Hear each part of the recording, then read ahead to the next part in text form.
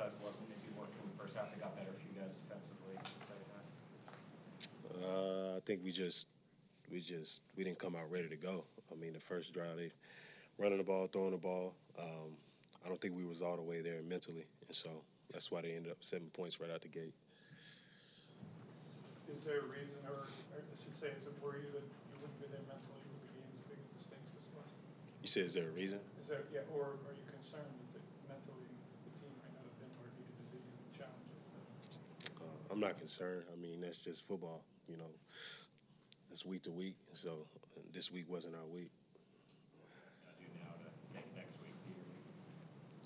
Look at ourselves, you know, hold ourselves accountable and be truthful what we see on the film and how we can get better. I think we got 6 games left. It's playoff mode right now. And so I think we just got to, you know, come to work and come ready to work and, you know, take it day by day. Jordyn, can you kind of take us through your touchdown and what it meant for you to get it at that point, kind of try to get yourselves back in the game? It was a great play. You know, I think I was in the right place at the right time. I think the ball tipped off McCaffrey, and, you know, just right there to catch it.